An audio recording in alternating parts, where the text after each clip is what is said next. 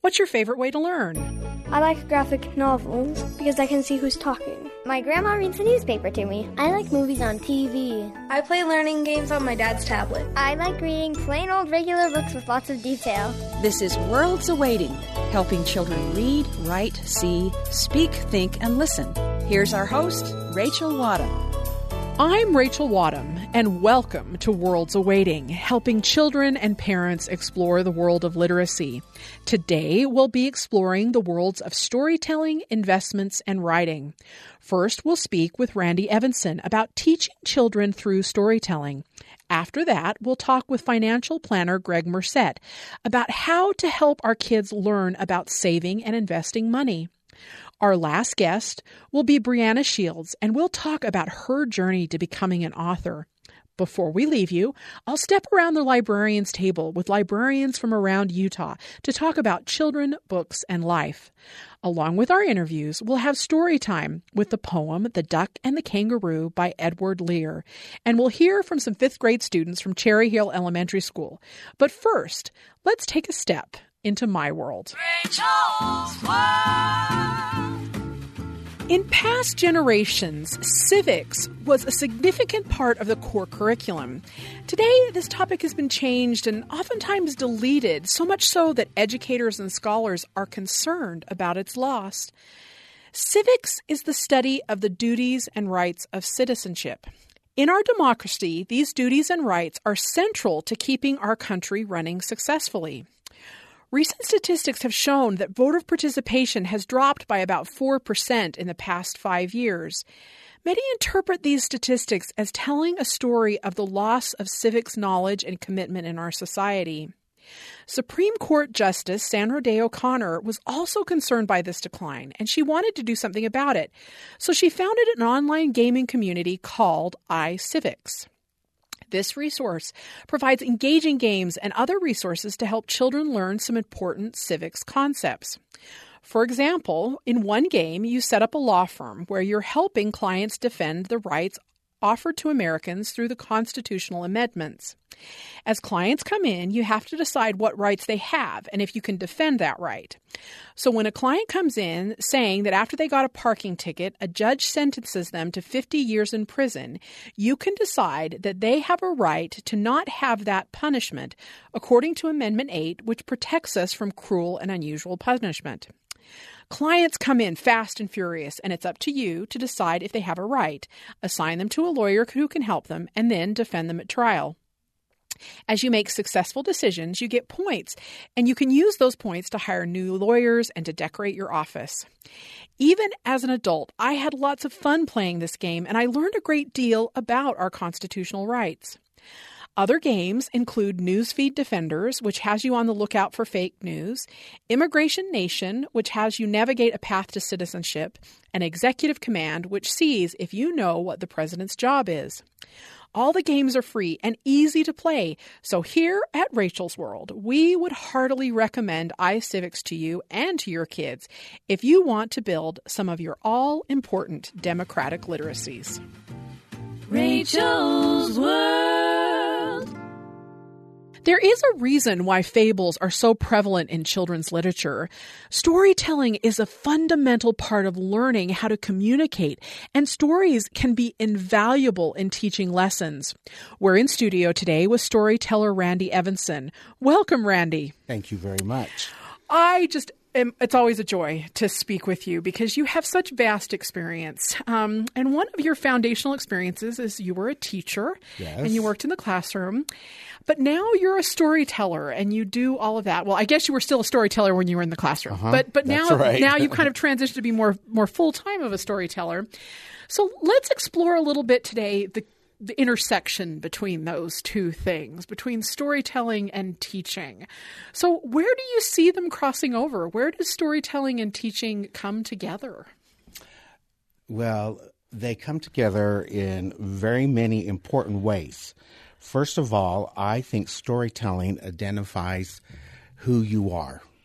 And I think there are a lot of young people, middle school, high school, and elementary kids who are struggling to find out who they are.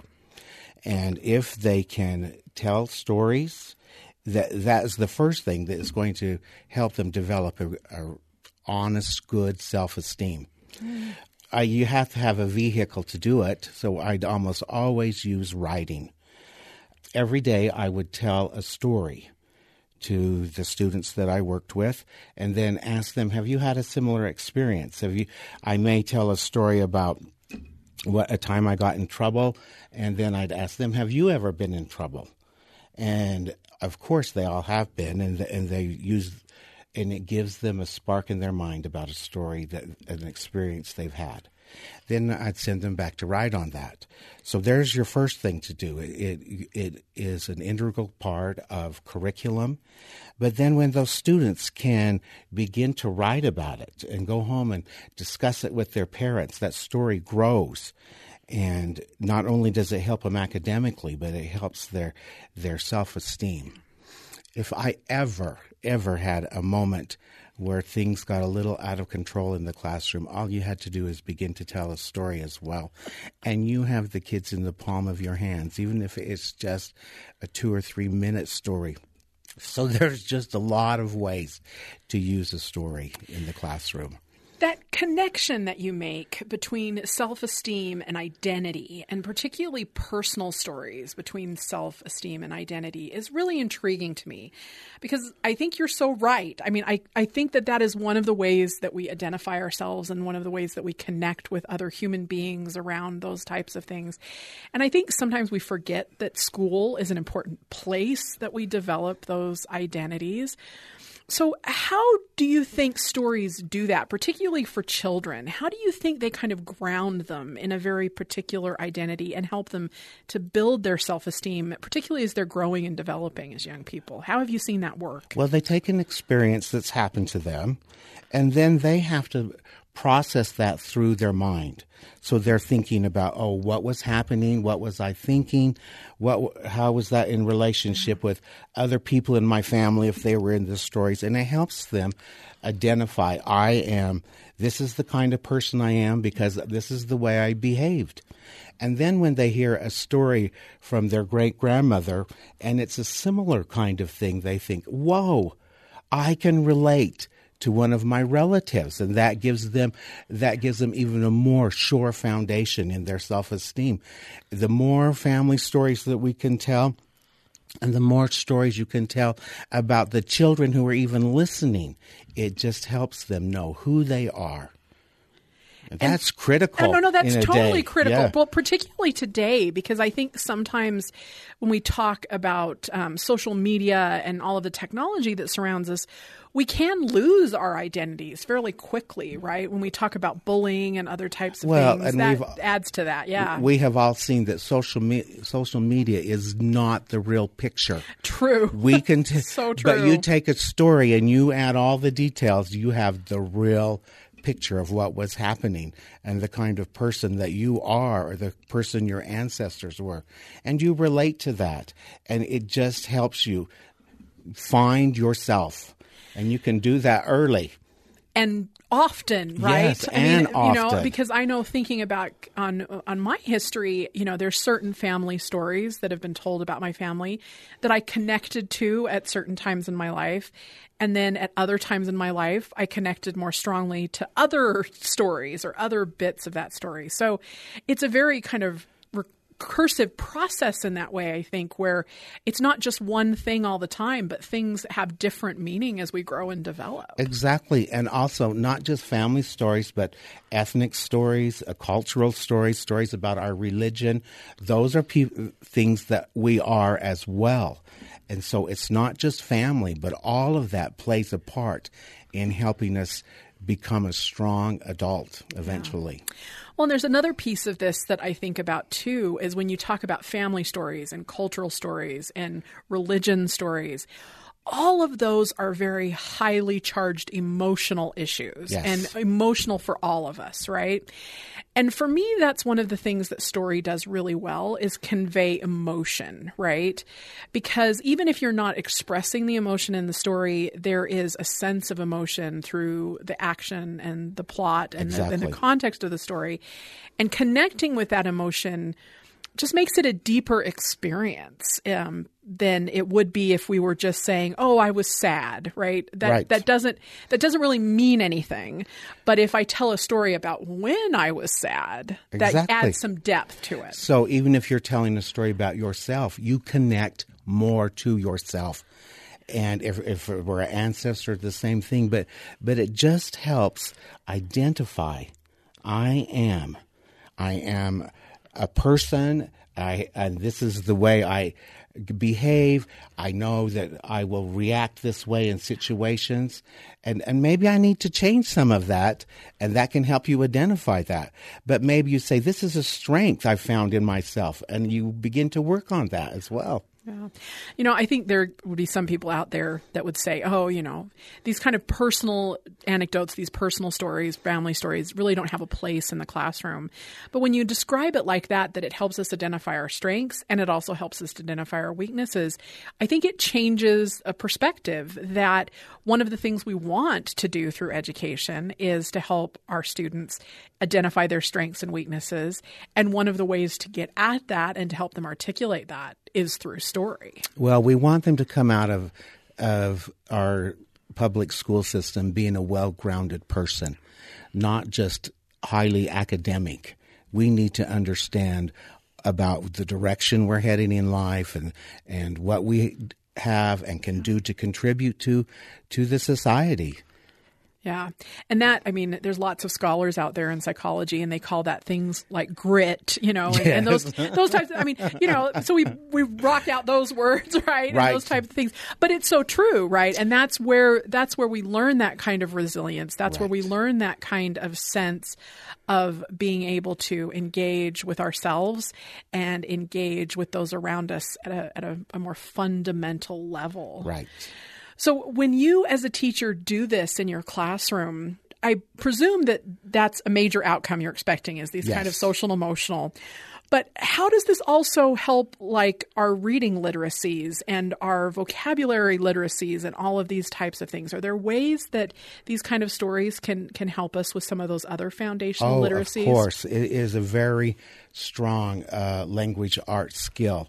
As I tell a story, it's beyond a student's reading ability, so they hear vocabulary that they wouldn't be able to read. And typically they can use contextual clues to figure it out. Everything that happens in language arts can happen in a story. And it's just another vehicle to strengthen them as they learn to be better readers. It gets them excited about language and language arts, and reading is language. Our very first language is oral language. Sometimes we think, we're learning to write, but if we don't have a strong oral language background, the other doesn't come as easily as well. So the more you can strengthen oral language, the better off that student's going to be. I just think we need to underscore that statement, right? We need it bold and in huge font and glowing. I know not everyone agrees, but that is a strong feeling for me. I totally agree. I totally agree with you because, and the reality to me is that oral language and written language are very different, right? Yes, exactly. And one of the things I love about oral language, which is one of the aspects of storytelling, is that oral language has dialect and tonality and rhythm in a way that written language tries to capture but doesn't always truly capture, right? Exactly. So even as you speak, I can hear the tonality in your voice that, identifies you from a location and a place and an origin, right? Yes. And also from a background and experience. And I think that that's so wonderful to capture those kinds of nuances of this identity of who we are in a way that written language doesn't always quite capture. Well, and often written language is also a so controlled vocabulary for them that they're not getting the marvelous vocabulary that's out there to strengthen their imagination and their writing. They're just it's a challenge. Yeah. And I'm sad when I hear schools that say, we just don't have time for that. think, why do you not have time? Well, get rid of some of the other stuff that you shouldn't be doing and make time for the stuff that actually works. Right. Because, there's some really great studies that show these types of things Yes. actually do work. And I think Right. that to me is you're spending a lot of time on stuff that doesn't work, so let's spend time on stuff that does. We put the arts on the back burner a lot of times. We certainly do. And We that's too certainly bad. do. And that is such an important kind of wonderful statement to sum up this whole discussion, this fact of the arts and these types of things are fabulous for literacy to help us identify ourselves, and we just need to strengthen that That's in our exactly schools right. particularly. Thank you so much, Randy, Thank for you. this wonderful conversation today. Thank you very much. Randy Evanson is an amazing storyteller and teacher. Next, it's story time with the poem The Duck and the Kangaroo by Edward Lear. Said the duck to the kangaroo, "Good gracious, how you hop, over the fields and the water too, as if you never would stop.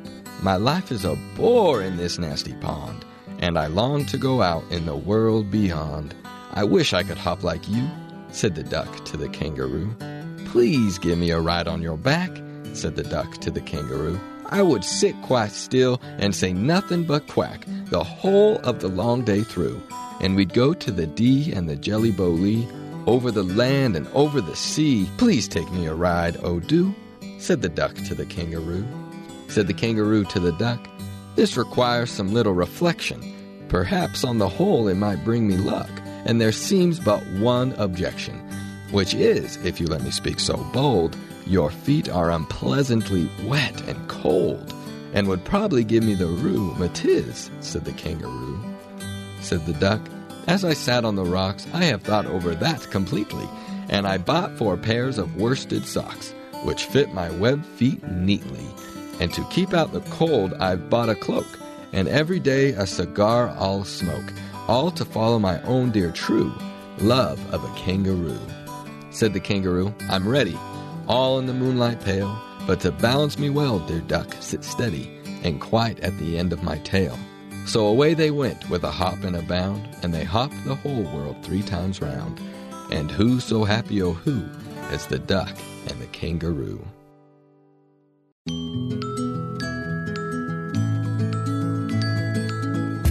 Money is something that most kids understand to some degree from an early age. Some children earn allowances and save up for a new bike or a game that they'd like. Today, we're on the phone with financial literacy expert Greg Merced. Welcome, Greg. Hey, good to be here. Greg, you are an expert at financial literacy, and one of the things you talk about as you work with kids particularly are some really wonderful practical things that we can do as concerned adults to help our kids engage in financial literacy. Another one of the things that you also talk about are saving and investing. And I think those two issues of financial literacy, I think most of us, we understand about chores and helping our kids, pay them for chores and using their money well. But those saving and investing can get kind of tricky. So tell us a little bit about those two kinds of skills, and how do you think we as concerned adults can help them to engage in these kinds of financial literate behaviors? Sure. So that's a great question, and it's super important to parents. Let me talk about my own parent for a second.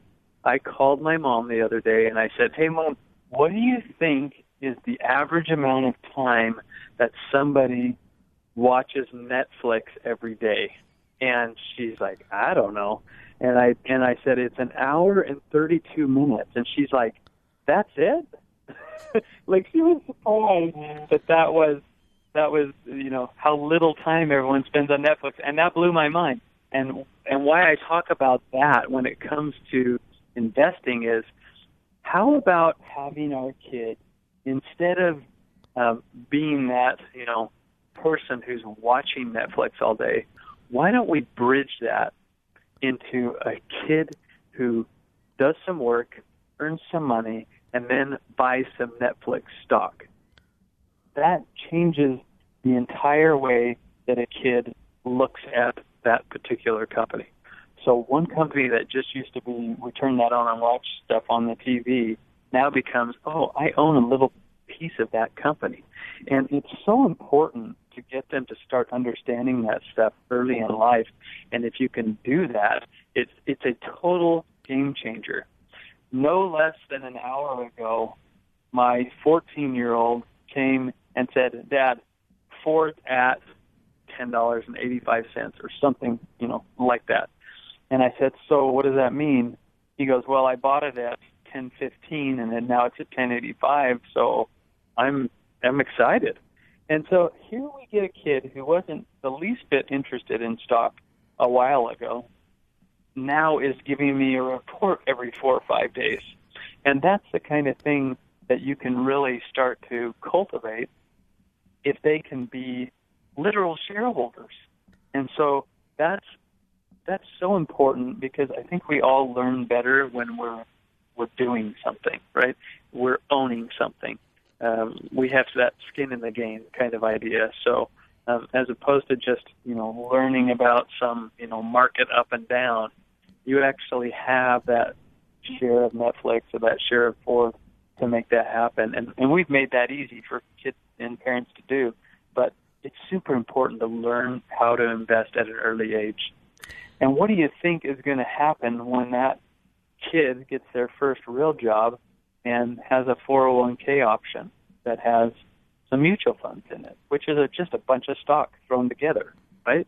They're going to get it, and they're going to really participate, and that is going to absolutely change the retirement of that kid. So super important, start early, let them experience it for themselves.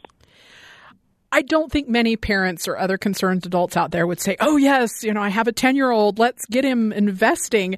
I think that kind of is out of some people's wheelhouse even to make that kind of connection. So what are some tips that you could give us that might help us to engage our children, particularly with investing at such an early age? So I think that's a really smart observation, because I think you're right. I think a lot of people are just like, stock market, I don't want to, I don't know anything about it. I'm not really. So therein lies our problem as well, which is we've got parents who are supposed to be kind of responsible for teaching their kids about this, but they don't feel confident themselves. So what do? So we partnered with a company out of California, Stockpile, and they actually have integrated with BusyKid, and they can literally go in and click on different companies that you would know. So for instance, they're all name brand companies, right? So you click on Disney, it pulls up Disney, gives you some basic information, high and low, 52-week high and low, gives you their charting, tells you a little bit about the company. So it's kind of like baby steps to learn about stock. And so I think that's a great opportunity for maybe a parent who's like a novice at it, thinking, I don't really like or get into this stuff, to get into it with their kid.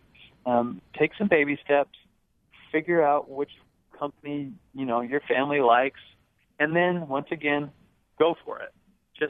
And that's the great thing about fractional shares of stock, right? To buy a share of Amazon right now is almost $1,000. So in the system where you can just buy a fractional share, you can literally buy $40 or $35 of Amazon stock and get all the benefits of learning without putting out a whole ton of money to do it. I think you've blown a lot of minds today and maybe opened up a new pathway, particularly for helping our kids learn some interesting financial literacy skills through investing. But if we're still a little timid and investing isn't quite our bag, what about savings? What are some tips that you can give us that might help our children learn a little bit more about saving their money? Well, savings is tough because interest rates are so low, and they have been so low for so long. I think that's a little bit tough. That's why I think it's probably a little bit better to start working on kind of some of the investment side of things. But I will say this. If you really are bent on having a kid save money, and you want them to have that more traditional experience. I think a great way to do it is to say, all right, I'm going to do a match. I'm going to match whatever you put into your savings account. I'm going to match it. So that could be a dollar for dollar match. It could be a 50 cents on the dollar match. It could be whatever you want. And I actually did that with our oldest kid, who's now 20. But I did that, and I did a dollar for dollar match, and that was amazing because he grasped onto that. You know, he's no dummy. Once he figured out that whole thing, he went right back to the well over and over and over. And by the time he was 18 and left the house, he had over $10,000 saved up. And I asked him what he wanted, you know, what do you want for your 18th birthday? And his answer was, I want an IRA. I mean, what kind of nerd wants an IRA for their 18th birthday? But that's what he wanted, and it's because he understood saving, he understood matching, and how money can grow if you save it. So whatever you have to do to make that happen, set a level that you're comfortable with and that you can afford, but that's a great way to do it as well. Those are such simple and direct tips, and I think some of us don't even consider that. And I like that matching idea because, like, my employer matches for my retirement fund and these types of things. So it's a great habit for them to get into for the future. Greg, in that future view, though, what do you think is the thing that we need to help our kids learn long term? What is maybe one of these basic skills that you think is one of the most essential things that we need to help our kids grow and develop over the long haul? Well, I think the very most important things that they need, and we've talked about this a little bit, but establishing a work ethic is just so very important. I've employed people myself. We hire people. I think there's a growing movement out there that, you know, people learn so much on the job nowadays that they're just normal college experience isn't giving them. That work ethic is so important. I'd almost take work ethic over almost anything when it comes to hiring somebody. So that long view, if you want to get that, you know, those jobs that are most important to someone or whatever, that skill of work ethic is just so very important. And I think that makes a lot of sense. That foundation is so critical, and I can't agree with you more that work ethic and all of those types of things are really significant to our children's lives. So, Greg, as we close up our conversation today, tell me, when do you think we should start? When is it time? Is it from birth, or is there a little developmental time that we need to look at? When should all of this conversation of investing and saving and developing this work ethic, when do you think it should start? Well, not at birth. You got to enjoy them. They just sit around for the first few years. So, you know, just enjoy them. But, you know, when they start turning 5 years old, we need to start just making it happen when it comes, you know, about that age. And, you know, this really isn't that hard. I think that's kind of what I'd like to leave you with. My parting thought is this is not too big to figure out. We can really take some baby steps here as parents and make a big, huge impact. And it's not that hard. We just provide opportunities for them to work. We provide opportunities for them to make decisions. And if they mess up, okay, fine, we'll help them. And next time they're not going to make them. We'd be very transparent in making known to them what our bills are. Give them some reality. Let them know what it costs to heat or cool the house. Let them know what it costs to fix the car, what it costs to insure the house, et cetera, et cetera. Once they start getting some view into all that stuff, it's amazing the transformation and the mindset difference that they have. And I think that's really easy to do. You just have to, you know, be a little cognizant of it and do that once in a while. And if you can do that at an early age, you're going to raise a kid that's mindful of this stuff. I mean, we send them to school every day, and I know this because I did it personally, and we're having them study French, and they're never going to use that, or at least I didn't. But we're going to make financial decisions every single day, not only every day, but multiple times in a day. And that's the kind of stuff that we really need to concentrate on, because that's going to get them furthest in life. And I think in the end, that's what we need. We need our children to get furthest in life and make sure that they have all the skills necessary to do that. Greg, thank you so much for sharing your passion and your insights with us today. I think we may have a lot more kids investing their money. Let's do it. That's the way to do it. It's a good thing. So I think we will see lots more parents looking out into the stock market for ways for their kids to learn some very basic financial literacy skills. Thank you again. Thanks, Rachel.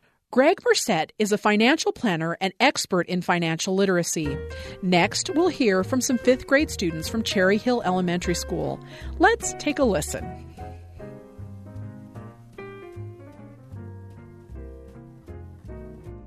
What was the last book that you read? Harry Potter, Deathly Hallows. The last book that I read was Flashback by Shannon Messenger. Probably Diary of a Wimpy Kid. Indian in the Cupboard. The last book that I read was Wayside School. The second book of Dragon Watch. The last book that I read was a book called Ramona Quimby. Probably Roller Girl. Did you like it? Yeah. What made it good? The imagination in the book. What makes a book good? Mostly the plot, the characters, the personalities, what they're going to do in the book. Like the characters of like what they do in their personality. If it's got lots of adventure in it. Illustrations and more details. What makes a book good is if it has a good plot and it doesn't lose you after the first few chapters. Good sentences in the book. It's not like really short and choppy. What makes a book good is it has to have details so that you can actually picture what's going on in the book. And it has to have a lot of stuff happening. It can't just be very simple. It has to have a lot going on. Sometimes what makes a good book for me is it has amazing structures in it, or it's about unicorns and fantasy and that stuff. What's your favorite genre to read? I like reading science fiction and fantasy. Also read historical fiction. My favorite genre to read is like realistic fiction. So it could happen, but it didn't happen. I like reading books like that. I like reading fantasy, and I like reading comedy. I like reading dramatic. Mostly, I like reading all the things that make me feel happy. I like mystery, sci-fi, or something like that. Okay. I like to read those. Fantasy and nonfiction. Fantasy. Probably fantasy. Probably fantasy. Fantasy. What makes fantasy so great? I love unicorn. I just really like everything about it. The make-believe and how none of it's true. What's your favorite subject? My favorite subject is art. My favorite subject is math. Can recess be a subject? If not, then I'd say math. Math. Reading or science? Do you have a favorite book series? The series Unfortunate Events is like really caught my eye, and we're on the last book. And it's just really fun, and like my mom will end at a good part, and like we want to read more, but it's time to go to bed.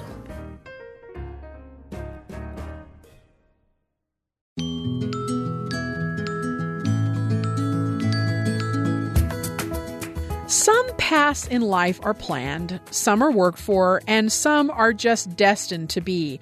When it comes to writing, often it's a combination of all three.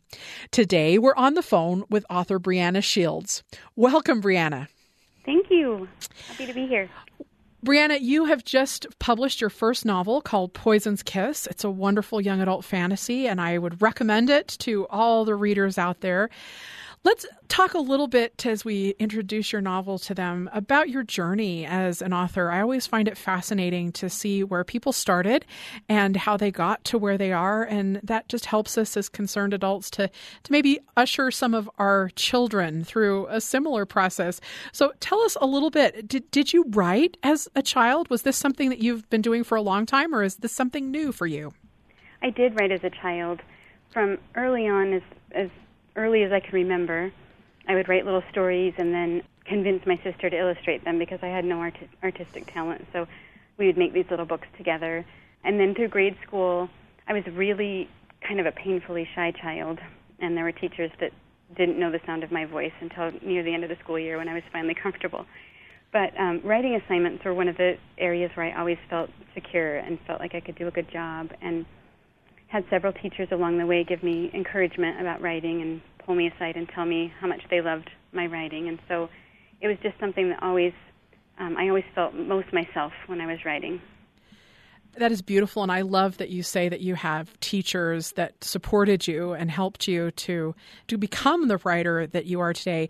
When you moved through your schooling, was this the plan? Was this something that you did? What kind of training and stuff did you take advantage of as you grew up to help you become the writer that you are today? So I always loved writing, but it wasn't until high school when I joined the newspaper staff that I realized you could do this for a job. I had a really great teacher in high school named Stephen Beck, and he was my honors English teacher and the newspaper advisor for 3 years of my high school. And he was a really great teacher, great at encouraging me and great at teaching me kind of the mechanics of writing and helping me be a better writer. But then also just giving me that insight that there could be a career that would allow me to write full-time. And so that was really instrumental for me. And then in college, I fell in love with creative writing and knew that I wanted to be a novelist. I'm glad you fell in love with creative writing in college and became a novelist because you produced such a wonderful book. But what has influenced you? What were those influences, either as a creative writer or as a reader, that you think helped you to see what you could do someday? What influences have you had? So I read really widely as a child. The library was kind of far away, and so I just read anything I could get my hands on, from Anne of Green Gables and the Babysitter's Club books to Mary Higgins Clark mysteries and even Stephen King at one point. And I think all of those, I think when we write, we're always in conversation with everything we've read before. And so those books early on, even though they weren't a direct influence in my writing, I think kind of sneak in there in certain ways. I learned from Anne Shirley that there can be characters that really stick with you and that really connect on a deep level. And then, my mystery phase I went through in high school with Mary Higgins Clark, I think every book in some way is a mystery, and so that just taught me how to kind of create a page-turner that draws the reader through the book. So I think between teachers and reading on my own, all of those are really important influences. That's such a great important point there, that influences, because I think most authors that I've talked to in my life say, the best tip that they give is if you want to be a writer, be a reader too. And it's really interesting to me how much those two connect and how sometimes we don't often consider those types of things. So are you reading actively today? What is the stuff that you have on your to-read shelf? Yes, I read as much as I write, if not more. Right now I'm reading Laini Taylor's Strange the Dreamer, which I'm only about 20% through, but is really beautiful so far. You're going to love it. It's a gorgeous book. Yeah, I love her writing. She just, she makes me green with envy when I read. It's just beautiful. Such lyrical, beautiful writing and yes. Beautiful characters. Yeah, so you're going to love that book. It's a great one. I can't wait. It's wonderful. And then I read historical fiction. I try to read widely. I think there's just no other way to get storytelling into your DNA as effectively as reading. I think it teaches you things subconsciously about storytelling and about how a novel is put together that you just can't get any other way. And so I think it's really important to read often and read widely if you want to be a writer. I could not agree more. I think that that's so true. In this whole storytelling process, what do you think is the most challenging part, particularly for you as a writer? What parts of the process do you think you find to be the most difficult? So for me, the most difficult thing is accepting imperfection. There's always the idea of the story in your head that you can never quite capture in words on the page. And I think it was Bonnie Friedman who said to write a book, you have to take the sort of glittering perfect idea of the book and sacrifice it on the altar and accept the imperfection that it's actually going to be. She said it more eloquently than that. But I think that's true, that sometimes that can hold us back when we feel like we're not doing it well enough, when the story in our head just isn't quite translating as beautifully on the page as we'd like. And so that's something I constantly have to struggle with, perfectionism and just letting go of that and telling the best story that I'm capable of telling. Particularly as you move through a publishing process, I think that could be really challenging because I think in some ways you have to put something out there that is imperfect. So, I'm going to ask you to bare your soul. Is there something that you feel like in your book, in Poison's Kiss, that you don't feel is quite perfect yet? I'm asking a tough question, I know. Yes, I think I could endlessly change it and tweak it for years and years without being satisfied, probably. I wish I could go back and add a little more depth to the character development. I wish in 1,000 ways it could be more perfect, but nothing's ever perfect, and it always inspires me to hear other authors whose work I do think is perfect say the same thing, that they wish they could go back and change things. So I think that's normal, but it's never fun to think what could have been. Never fun to put it out there and say, oh, it could have been more perfect. Well, but I think that might be interesting, too, particularly in this case with a sequel, that you might be able to explore some of those imperfections. You can't change things per se, but you could explore some of those imperfections and maybe perfect them in a way. So is that the way you're going to approach the writing of your sequel? Yes, and I just finished copy edits and sent those in, so the sequel's done, and it was very satisfying to be able to go and develop things more in depth that I wish I'd gotten to in the first book, and so I hope readers will like it. I really love the sequel. So, well, that's exciting. We're looking forward to that, particularly as this being your first book. What kind of response have you got from readers? So that's been one of the most satisfying things, is getting letters from readers telling me they loved it or telling me they finished it in one sitting, that they read it all in one go and that they really connected with it. So that's been really, really satisfying for me. I love that kind of feedback that we get from people, because I think not only does it help us know that we've put something out there that people are enjoying, but I think also helps us improve as writers. So was there something that somebody said about the book, one of your readers said about the book, that kind of surprised you, or you thought, oh, I didn't think of that in that way, or gave you some new insight into your writing? Yeah, so one of the things that's made me really happy is seeing readers respond to the sibling relationship, because that was something that I really connected to in the book, but the publisher was very much playing up the romance part of it. And so it's made me really happy to see the readers connecting to the sibling relationship a lot, and that's made me really excited. And then, yes, it's always surprising to see readers take away something that you didn't intend, or take away or interpret things in different ways, when one reader thinks that it was a fast read and one reader thinks it was a slow read, and everybody's just unique. And I think we're always, writing's a conversation, and the writer's only half of that, and so it's very interesting to hear the other half of the conversation and hear how readers are receiving it and responding to it. That particular insight is so true to me, that this really is a conversation, and what the writer creates and what the reader creates can often be two separate and very distinct things, but then it becomes this wonderful conversation between the two. And I think that's great, especially for children and teens, to enter into that conversation with authors and to be able to talk to them. So how do you reach out to your fans and your readers? What kind of avenues do you use to make those kind of conversation connections? So Twitter's a really great place where I find fans will often feel comfortable approaching authors.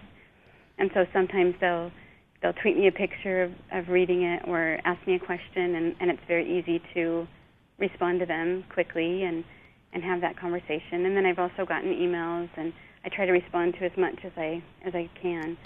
And then I've had even readers ask me for some advice on publishing and writing, and so I try when I can to respond to those things. It's nice to be able to give back.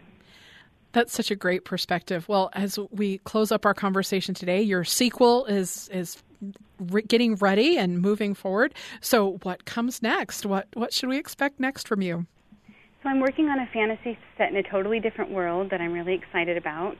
I can't say very much about it yet, but it's about a quarter of the way done, and so I'm in that really happy drafting phase where everything feels possible, and I'm writing every day and really happy. So that's good to hear. Well, we are looking for a great many wonderful things to come from you, Brianna. Thank you so much. Thanks so much for having me. Brianna Shields is the author of the book Poison's Kiss. Now I'm going to step around the librarian's table to talk with librarians from around Utah about children, books, and life. Today I'm talking with Janice Bunker, Janet Bradford, and Myrna Layton about music education. We're in studio today with three of my very favorite people on the planet, my favorite music librarians.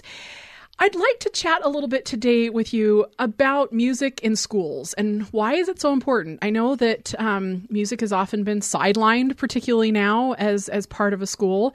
And I know that we all learned music in schools and found that a very key part of our education and a key part of our classical music education, right? I learned most of my classical music background from all of that.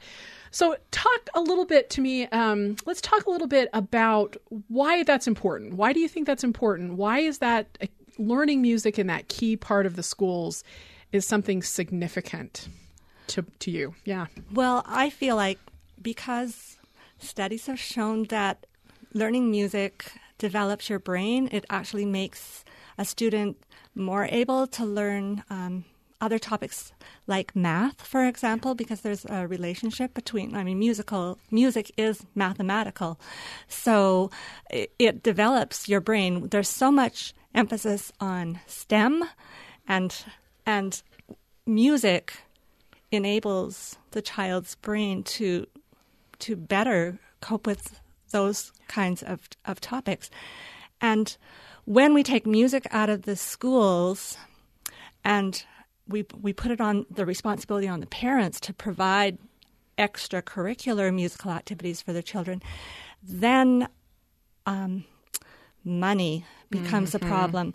And it's just a way of taking that opportunity to learn, that opportunity to develop the brain away from children whose parents can't afford private lessons. Aren't able. Or just, it just takes that away and makes a bigger barrier or gap between the haves and the have-nots. I feel like it's so important that children at least have a minimal exposure to music in the classroom because it can help to level the playing field, give them that opportunity. That is so important. I do see that, when we take it out, particularly of our schools, we increase that gap between the haves and the have-nots, and particularly those kids that could use it the most, those in poverty or those who are struggling with learning disabilities or anything like that. They're the ones that don't get it then, right? So I really appreciate that. That's one of those amazing things we need to remember, that it makes it so it's not accessible to everybody. which is difficult and not happy for so many people. I feel like another way that music in the schools is beneficial is because it requires the kids to work together. And I know my husband's a school teacher, so we know schools have changed a lot. But there's more of an emphasis on working to group projects and whatever. But it's a different feeling when you're in a choir with 65 other kids and you're all having to do something at the same time and your concentration is on listening to each other or coming in at the right time or matching pitch with someone, you're all working toward the goal together. And I think that provides a bonding experience that can really help people be friends. Because then you're like, oh, I know him. He's from my choir class. He's not weird, you know. I think it's really important in schools to have something like that. Instrumental music is the same. Although, singing tends to be easier for people because they're more familiar with it. Learning an instrument is sometimes more difficult. But we have so many talented people who are learning how to teach music in the schools and how to help kids feel positive. Really, when you're learning an instrument, it's very easy to feel positive about yourself because you can make cool sounds. And there's so much out there you can do with just learning to play the piano. Yeah. It can really benefit others and benefit yourself. And I think having that element in our education system can really help alleviate some of the divisiveness that's going on in society today. Yeah, I love that. Yeah. I mean, one of the things I love, too, about being in choral and orchestral groups was just that it introduced me to a lot of different music, and particularly classical music, I think, is very much performed in schools. And I think that brings a cultural heritage and stuff. What do you think about that, Jana? Has that helped you kind of build that heritage of classical music in your life? Yes. Even though I was raised in a very small community and didn't have a lot of exposure. The first time I went to a real concert with the symphony orchestra is when I went to college. I had, I'd listened to them on LPs, I'd listened to them on other means. But I think every bit of information you can get and understand, this is Bach. He was during the Baroque era, and it connects you to other dots of what else was happening in the Baroque time. And to me, music in schools is as important as having a recess at school, because it's a type of activity that builds, as Myrna was saying, your brain, as Janice is saying, your social interaction, and helping you have self-confidence that I am learning how to do this thing. And meanwhile, your context of life and how you fit in the universe and how, it's just it's a great way to learn about history. It's a great way to understand the world. Yeah. I know when I talk to my English teachers a lot, they say, oh, we have to read the classics in school because it gives them cultural context to understand the world around them. And I would have that same contention. We need to be in music and choir classes to have that cultural context to understand the world around us. I mean, so many of the things that happen in our world, and there's so many parts of that are music. I mean, we even, think of some classic musical phrases that are in commercials or other types of things that are so much an integral part of what we do. And school music, either, music appreciation or just engaging with music or learning classic folk songs or in a choir, that gives us that same kind of thing as a literature class would, in my estimation. So as we conclude, Myrna, Janet, any last thoughts you want to add? Music is fantastic. Yeah. Amen. Yeah. Amen to that. Amen to that. Myrna? I was just going to say that we are human, and the human emotions and the feelings that we get that find expression in music are part of the human experience. And we can't deny that. It's so important. So thank you, ladies. I'd like to thank Janice, Janet, and Myrna for talking to me today about music education. We've had a really great show. First, we talked with Randy Evanson about how we teach using storytelling. After that, we were on the phone with financial planner Greg Merced, talking about helping our children learn to save and invest money. Our last guest was author Brianna Shields, and we discussed her journey to becoming a writer. If you missed any of today's show, or if you want to listen to it again, you can find it on the BYU Radio app or at byuradio.org, as well as on most podcast apps and websites. If you want to know more about what we do here at Worlds Awaiting, feel free to follow our Instagram at Worlds Awaiting. This has been a production of BYU Radio. Our producer is Cole Wissinger, our student production assistant is Natalie Anderson, and our technical advisor is Braden Flint. I'm Rachel Wadham, looking forward to the worlds that are waiting for us next week.